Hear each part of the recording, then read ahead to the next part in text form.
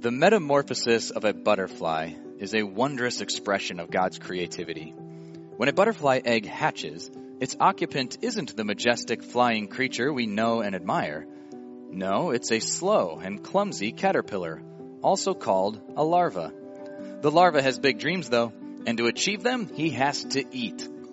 And eat. And eat.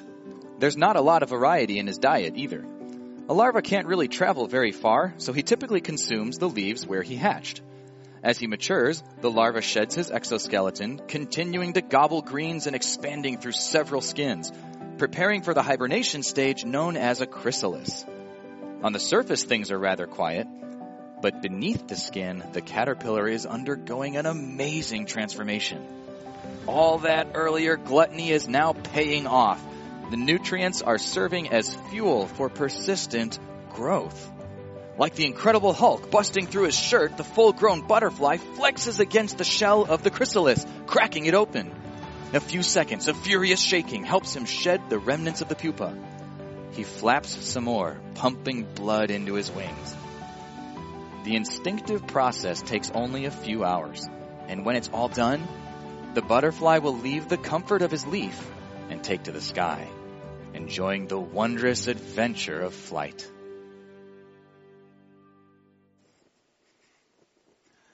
Well, good morning, and thank you for being here with us today. If you're hanging out in the chapel, it is great to see you. If you're hanging out on the terrace, well, I can't see you from here, but it's great to have you with us as well. You know, the song that the band sang just a minute ago talked about the pressure and the weight that we can sometimes feel in life, but how it might actually be helping us form into diamonds. And one of the things that has hit me the most, probably over the last few months, as I've had conversations with different guys and gals, is that as the pressure of life and everything that's been changing this year has gone on, one of the things that seems to bear the most of that pressure is our home life, our family relationships, and even our marriages. And we would love to help with that, to offer you some encouragement, especially for you guys. So you've heard us talk about authentic manhood a couple times in the last few weeks, but it's actually authentic manhood with Ken Kinkton. And Ken is here today. So Ken, would you come on up? I've told them in the last couple of weeks why I'm excited about it, but would you just share for us a little bit of what would I expect if I showed up and why you're excited for it? Oh, absolutely. Well, if you're a man, let me just tell you that we've done several of these series, but it's one of those. Well, let me put it in today's terms, and that is, how many of you have heard of the term social distancing? Have you heard that? Obviously, maybe. If you've been around, yeah. I heard a phrase this past week which is incredible. They said, you know what? We're not going to social distance anymore. We're going to physical distance to keep safe, but we need to be socially engaged. And I thought, that's it. Well, that's probably the biggest one I'm excited about, is to be able to engage with other men in person or online in Zoom or whatever, but being able to engage. And if there's one area that I'm super excited about, it's marriage. I've been married 25 years now, and I'm just saying that God gives us a command every now and then that He knows we can't keep. And He created this amazing, beautiful, illogical, emotional creature called a wife. And then He says, live with her in an understanding way. And He knew that we could not do that. And this material is going to be a time to sit down with some other guys around a table. You can talk, you don't have to, but just to have a time to socially engage and be able to go, okay, Lord, what's the truth? We'll talk about it. What's a principle? We'll talk about it. And I guarantee you, every week we walk away going, wow, I'm better equipped. I feel a little more transformed to who I was meant to be as a husband and a father. So it's going to be an incredible time. Night guys, those who are more night people, Sunday nights at 8. Monday mornings at 6:09 if you're a morning person. And it's going to be about an hour and 15 minutes. And it's one of the richest times of my week. So if they've never done it before, or if you've done it a bunch, sign up and be a part, because it is going to be a blast. But that transformation, that's the part I'm most excited about. Definitely. And we're actually going to be hanging out. If you come here to the building, we're actually going to be out in the tent. So if you haven't got a chance to see that, if you're sitting in the chapel right now, you maybe just walk out there on your way. Because I know a lot of people, when they first picture it, it sounds like, Boy Scouts and camping kind of tent, but it is like really nice, like wedding kind of tent. So we also are going to have an online version if that's easier for you, or in case you got to miss a week, because I know one of the things that's great about this is it's 6 weeks long, But if you miss a week, that way you can kind of stay caught up, as opposed to, like, sometimes I feel like I missed a week, like, I don't know, maybe I don't even come back. So Right, no. jump in. Would love for you to check it out. And can we just give Ken a thanks for being with us today? Absolutely. Ken is a lot of fun. Every time I've been to one of these, every week I bring home some little helpful fact and some new joke that I learned from Ken, or some funny story that I'm going to try to steal and pretend it was my hilarious experience, But a lot of fun to be there. So we'd love to have you with us, because he's right. That kind of transformation that we want to see for marriages, for families and friendships, that's what we're talking about in this Metamorphosis series. That kind of change. And thinking about diamonds, for example, you hold up a piece of coal and a diamond. If you didn't already know, you would never think that this becomes this. That video with the caterpillar becoming a butterfly, if you didn't already know how that biology worked, you would never think that this caterpillar becomes a butterfly like that. And the caterpillar's whole job is essentially to prepare for change, to prepare for that kind of transformation. And so as we talk about that today, as we think about change and renewal and metamorphosis and what does that look like for us, you've got to understand, the caterpillar's job is to eat and eat and eat, right? You've probably read the book, The Very Hungry Caterpillar. That's like the whole book. It becomes very important, what is the caterpillar chewing on as it prepares to become what it was always meant to be? So roll with me on this. What if our lives, your life, my life, what if your entire life here on earth was actually something more like the caterpillar phase? What if this is just a blip on the radar, a time where God can use the challenges of life, even the suffering of life, the things that change when we don't want them to, that create this kind of pressure? What if he's using all of that to shape you into what you are always meant to be? The Bible actually says something just like that for us. It comes in a letter from a man named Paul. Now, Paul was a Christ follower, which is basically just a way of saying that he had decided, he believed what the Bible says about Jesus, he believed who Jesus was, and he wanted Jesus to be in charge of his life. But now he's writing to a group of his friends who are really struggling with what's going on around them. And they are followers of Christ too, and yet life continues to be difficult. He actually describes them this way. He says that they are hard-pressed, perplexed, persecuted, and struck down, yet not destroyed. And so he's going to offer them some new things, but before he gets there, he also tells them, it's not as if Paul is a guy sitting in an ivory tower just thinking high thoughts about God and sorry about your, minuscule existence, suffering is hard, #deal with it. In fact, later in the same letter, he describes his own suffering. That Saul had 5 times been beaten with whips, 39 times. So, you can do that math. 3 times he'd been shipwrecked. He'd spent a day in the open ocean, a day and a night. He'd been beaten.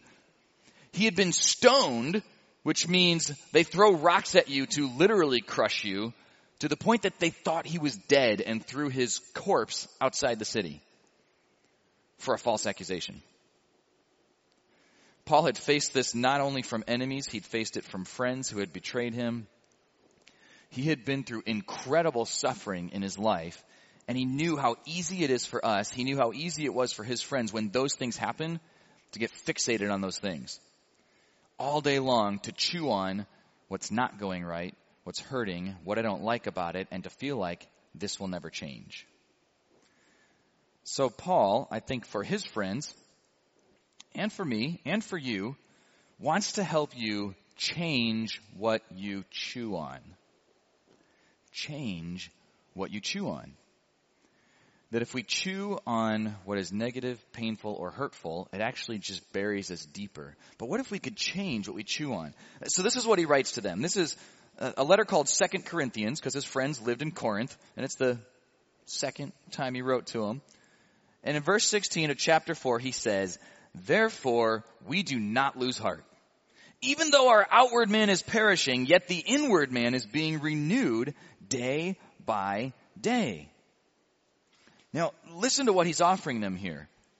Like that he knows there are things around us that feel like they're perishing. Another translation for that is wasting away. That the stuff around us can go wrong and at best it just doesn't last. But that there's an inward work that God actually wants to do. That inwardly we can be renewed, growing, actually improving even as things around us feel like they're collapsing. And that it happens day by day. Right? That's kind of that picture of the caterpillar, right? Every day in that phase, it's just eating and chewing and chewing.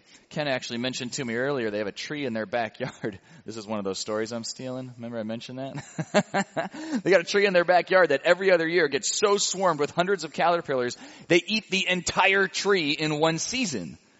Because that's the caterpillar's job. Day by day, to be chewing on the right things to become what it's always meant to be. Now we know that the outward man is perishing, right? Fancy way of saying we're all going to die someday. Cold reality, right? Harsh. We don't like it. But we know that our bodies don't last. In fact, I was hanging out with the band backstage a couple weeks ago because I have like an all-access pass. So if you want to get connected, you want to meet the band, talk to me. And like guys anywhere from 25 to 60, we're all complaining about everything that hurts and my hair's falling out and I'm trying to fake it a little bit, like doing this thing, you know, but it's wasting away. Why does my knee hurt when I didn't even injure it? And we spend a lot of time, a lot of money, a lot of energy trying to make it last as long as possible, but we know it doesn't last forever. Like that's obvious to us, right? And yet it's so easy to stare at the here and now and just what's right in front of us that we forget that there may actually be more to it than just this caterpillar phase. So if we're going to renew our thoughts, renew the things we chew on day by day, I want to own that there's a little bit of that can sound like the power of positive thinking. To chew on renewed thoughts day by day. That's what Paul is offering to his friends. But there's a key difference here for Paul. See, the power of positive thinking, a lot of us slip into it without even realizing it. We think you just got to stay positive because you know, the world is 10% what happens and 90% how I react to it. But it goes so far as to say that it's actually my job to make things go well by thinking positively about it. And if things don't go well, I didn't think positively hard enough. All right, so there are people who actually take it to that extreme.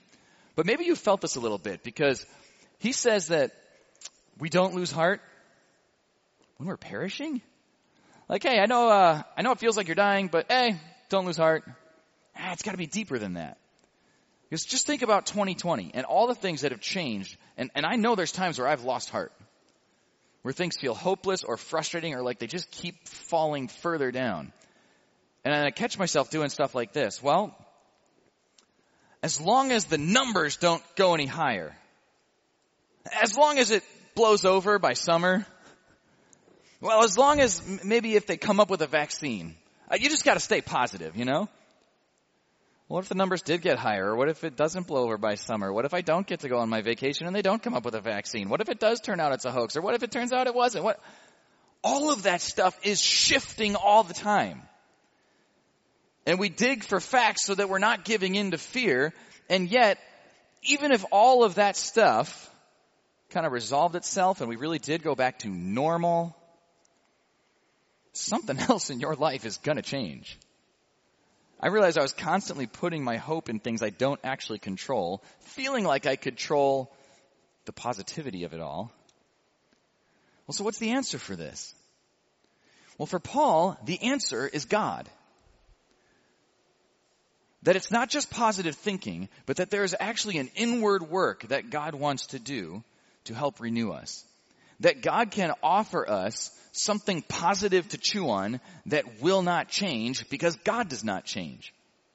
So think about it this way. From Paul's perspective, if God is not real, then all there is for us is to live, suffer, or maybe not, or sometimes we do and sometimes we feel better, die, and decompose. I know that's brutal. But that's the reality that Paul is seeing here is that if there is no God, if there's no heaven or hell or afterlife or eternity or any of this stuff, then all we have is this caterpillar body that is just wasting away and nice dreams about if only I could fly. In fact, I actually brought one of my favorite kids' books with me because I'll bet you almost everyone in here has probably read The Very Hungry Caterpillar. So I am not going to read you The Very Hungry Caterpillar.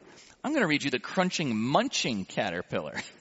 Now, I'm going to have to summarize part of it. I'll read you the whole thing later if you want to, but here's what I love about this book. There's a lot of that same mentality for the caterpillar here. So it starts out, it says that the caterpillar was always hungry. For weeks, he crunched and munched his way through the fresh, juicy leaves of a blackberry bush. One day, Caterpillar was about to crunch into another leaf when, bzzz, Bumblebee landed beside him. Wow, said Caterpillar. How did you get here? Simple, said Bumblebee. I have wings. Look. Oh, I'd like some of those, said Caterpillar. Bumblebee flew up into the air and buzzed busily from flower to flower. I'd love to fly like that, said Caterpillar. Well, you can't, said Bumblebee. I've got wings and you've got legs. Your legs are for walking. I guess so, sighed Caterpillar. Zoom. Bumblebee flew off to the next bush. Watching Bumblebee fly had made Caterpillar very hungry, so he crunched and he munched until it was time for bed. Now, as the book goes on, he meets birds, he meets a dragonfly, he keeps meeting all of these flying creatures. But if this is all there is for him, then he's the caterpillar who's just going to eat a bunch of stuff and die. And in fact, he starts to dream about what it would be like to fly. But if the power of positive thinking is all that there is, he can dream as much as he wants. He's never going to fly. But if he has an inward transformation, if he goes through metamorphosis, well, you and I know where that story ends up. See, that's what Paul wants to offer us. Because what if God is real? What if there is a heaven and a hell? What if I want to go to the good one, what if how I get there is through being a good person?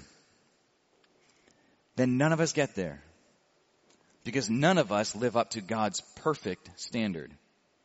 I mean, I don't even live up to my own standard or my spouse's standard or my parents' standard, let alone God's perfect standard. But what if God is real and he loves you? Loves you. Wants a relationship with you so much that he came to earth to live a caterpillar life just like you, that he actually came to earth so he could suffer the way that you have suffered. Ways that maybe you can think of right now that I don't know and couldn't imagine. That he could feel pain. That he would know betrayal. That he would see disease. That he would even die. To pay the penalty so you can get out of eternity's jail and be something beautiful with him forever. That's Jesus. Now, whoa. I know that's like a huge claim to make, and maybe you're not surprised to hear it at a place called Horizon Community Church, but there's a reason that I believe that claim. I think there's something in us that longs for there to be more than this life. And I think there's something in us that needs for there to be more than the power of positive thinking. Because otherwise, everything rests on me to keep my family from pain and myself from pain and people I care about from pain and from things going wrong. Then everything rests on me and my ability to just manifest it into existence. And things around me are constantly changing. But if God is who he says he is, if the main message of the Bible is what it says it is, if Jesus was really here because he loves you, there's actually a place in this book that says Jesus is the same yesterday, today, and forever. If what I chew on comes from him, then it's no longer on me. I lean into the renewal that God wants to do in my life. In fact, the next thing that Paul writes to his friends in verse 17 is that our light affliction, which is but for a moment, is working for us a far more exceeding and eternal weight of glory. You see, just like the caterpillar must change what it chews on and chew on renewed thoughts day by day. Just like caterpillars, we must live between the momentary and the permanent. In that tension between what is temporary, what is here and now, see, taste, touch, and what is permanent. Now for the caterpillar, that's as simple as understanding its life phases. It begins as an egg, but it becomes a caterpillar. Eventually, depending on which kind of critter it is, a chrysalis or a cocoon, before it turns into a butterfly. And so you look at that as like, oh, well, yeah, caterpillar is only temporary. But that's where I'm saying, what if this life is the caterpillar phase? And it feels like this is all there is because I got to deal with this like today. But what if there's something more permanent that is still to come? Now watch how Paul breaks this down. I want to actually look at the same verse again. Because when you go into history and you want to study rhetoricians, like people that really know how to craft a language, I mean, you're talking Plato, you're talking Shakespeare, and people study Paul because of the way that he just does this kind of stuff. So check this out. He told them that our light affliction is momentary, but there's an eternal weight of glory. So right away you see the contrast between the momentary and the eternal, the temporary and the permanent. But did you notice what he calls momentary? Light affliction. But that word affliction means crushing weight, to be pressed and to be pressured. This is like, "'tis a flesh wound" kind of thing. Yeah, it's a lightweight crushing weight. And what is he saying here? He's not saying that it's like, oh, these are kind of those lightweight crushing weights, like you had a bad day or one test didn't go so well, right? No, he's saying you are pressed, you are afflicted, you are crushed, you are discouraged. Remember the friends that he's writing to and what he's been through himself. He's saying that the worst you've been through, the worst you can think of, is lightweight compared to the eternal weight of glory. Now there's another play on words here, because the word we get glory from actually means heavy, weighty, worthy. That's why we use the word glory to describe God, because Paul would tell you that there is nothing weightier or more worthy than the presence of God. So he says, I know what's happening here, but come with me on this, that it's temporary. It doesn't last, even if it lasts the entire caterpillar phase, because there's something eternal. There's something beyond this that you were created for, something beyond this where you are becoming what you were always meant to be that outweighs all of it.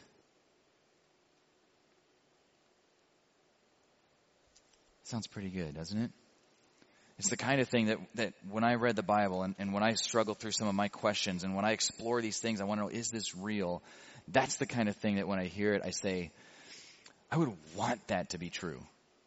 I would want that to be true. You know, there's a guy named John Feinberg, and John is a world-class theologian. So he's a guy who spends all day, every day, thinking about who God is, what God is like, writing articles, publishing books, speaking on a global stage. And he also got a teaching position at one of the planet's most prestigious theological schools. Awesome. Way to go, John Feinberg, right? What a way to spend your life, I guess. And here's what's really interesting about John's story. There was a moment where John was already successful, already had all this stuff in place and his teaching position, when they found out that his wife has something called Huntington's chorea. Now, that's a progressive neurodegenerative disorder that leads not only to the loss of all voluntary bodily movement, but also to memory loss, to depression, to various forms of dementia, including hallucinations and paranoia. They also found out that because it's genetic, there's a 50-50 shot that their kids have it too, and that their kids could pass it on to their grandkids. Now, if there's ever a guy who should know all like the textbook answers about how God thinks about suffering and how God understands our suffering and how God comforts us in our suffering, it's John Feinberg. But as I was reading an interview, he said, I had all these intellectual answers, but none of them made any difference in how I felt. It felt like my entire family was under this cloud of doom, like God had somehow misled me, even tricked me. I gotta tell you, it is very different to read an article, read a book, read an interview with John Feinberg. But John was actually one of my professors when I attended that graduate school. It's really different to listen to John on a Thursday describe why he missed class on Tuesday because his wife had a particularly bad episode. Couldn't remember who she was, couldn't remember who John was, lashed out at him physically until ultimately she lost control of her body and they end up in the ER. John and his wife and his family, they are people who know suffering. And when I hear stories like that, I think, that is the kind of thing, how would I not chew on that every day? When that constant cloud is over the family. And as different as it was to sit in class with him, I can tell you, it's very different to sit in the foyer with him after class on the couches they had in the hallway and have John ask me, "So how are you doing?" I think I should say fine. I'm doing fine. Right after what you just went through, I'll be fine. But to have him press because he really cared. Because your circumstance may be different. But there are things that are a struggle for you too. Trying to get through graduate school, young married, how's that going? How's your relationship? How you're balancing time with your wife? And what he realized was that he kind of found this balance in the tension between the temporary and the permanent, between the momentary and the eternal, that with the gentleness in his voice, the kindness in his smile, he actually became closer to his God because it made him realize, I can't only live for this life because there's stuff that goes wrong in this life, but God's leading me somewhere greater. It made him actually care more about people around him because he began to understand their suffering, even if it was different than his, and that he wanted to use his life to help other people understand the God who doesn't just hand us a book of rules, but wants to get to know us, wants to bring us to an eternity where he can spend time with us forever. Now again, that's another big claim to make. I don't know how you process eternity. I had one of my kids recently say to me, I wish eternity didn't exist because it's too hard to understand. I thought, that's exactly what I said when I was first trying to process what does God really mean by eternity. It's like I think, and if I think, nope, there's always an end in my mind. Things start, things end. What is eternity? Like, I love asking those kinds of questions. It's one of the things I love about being at Horizon. And when I sit down with groups of guys, whether it's authentic manhood or other studies that I'm doing, always asking those questions. Because to me, it doesn't do any good to go home and then lay in bed at night awake and think, what in the world? I should have asked while I was there, I love those questions. Because for me, part of what helps me understand eternity is that if it's not there, then all there is for John and his wife is for her to have a horrible life and then die. For her to have pain for years and then at least it's over. How does that sound to you? Like if that's all there is, then when we think about 2020, it's just stuff that happens and it stinks for everybody and, oh well, I guess it'll all be over someday or will be over. I don't know. How does it sound to you? That doesn't hit me right. Like there's something in me. I think there's something in all of us that longs for there to be more than that. That longs for there to be more than this life. Because this life is meaningful. It's not to say that this life doesn't matter. The relationships are meaningful. What we chew on in this life is meaningful. And God wants to use that to reshape us into something that is going to last forever. In fact, the next thing that Paul says is that while we do not look at the things which are seen, but at the things which are not seen, for the things which are seen are temporary, but the things which are not seen are eternal. So let's come back to our crunching, munching caterpillar for a moment. You'll have to check it out, or you can come look at it afterwards. I'm skipping to the last page. Second to last page. Because now this is after he's already formed his chrysalis. He's waking up. And when Caterpillar woke up, he felt the warmth of the spring sun. He was stiff from his long sleep, but he did not feel very hungry anymore. A breeze lifted Caterpillar into the air. Caterpillar was no longer short and plump. He had wings. Great big, wonderful butterfly wings. Wow, he said. I'm flying. I'm really flying. Now here's one more thing I want you to catch about this caterpillar. You see, for him, chewing on the right thing is not just a matter of a change in behavior. A lot of times we approach the Bible that way, as if it's a big book of rules, and if I change my behavior, then I'll get the blessing, and then God will be happy with me. Now think about that for a caterpillar. What if the message you gave a caterpillar was, you gotta try flapping? That's the whole point, right? He doesn't have wings. He's a caterpillar. He can't flap. How's he even gonna get there? Maybe if you tie some on him, he doesn't have the muscles for it. Flap harder. It's not gonna work. Not unless he first undergoes the transformation. Not unless first, from the inside out, he is reshaped into something brand new. Otherwise, every attempt he makes at trying to act more like something that flies falls flat without an actual core identity change. In fact, Paul offers us that same thing. About a page later in the same letter, he says, if anyone is in Christ, he is a new creation. Old things have passed away. Behold, all things have become new. Now there's a lot that he's saying there, but I want you to key in on this little phrase, in Christ. That is essentially Paul's shorthand for somebody who has decided, I believe that Jesus is God, who died to take my punishment so that I could be changed into something new and live with him forever. That's basically Paul's shorthand way of saying a person who's decided, I accept his forgiveness, I want him in charge of my life. That's what it means to be in Christ. Like a stronghold, like a refuge, that instead of trying to find my safety in my health or in my career or whatever else it is, in my relationships or in my day-to-day, I find it in Christ. And he's actually telling us that like the caterpillar who becomes a butterfly, if you make that choice,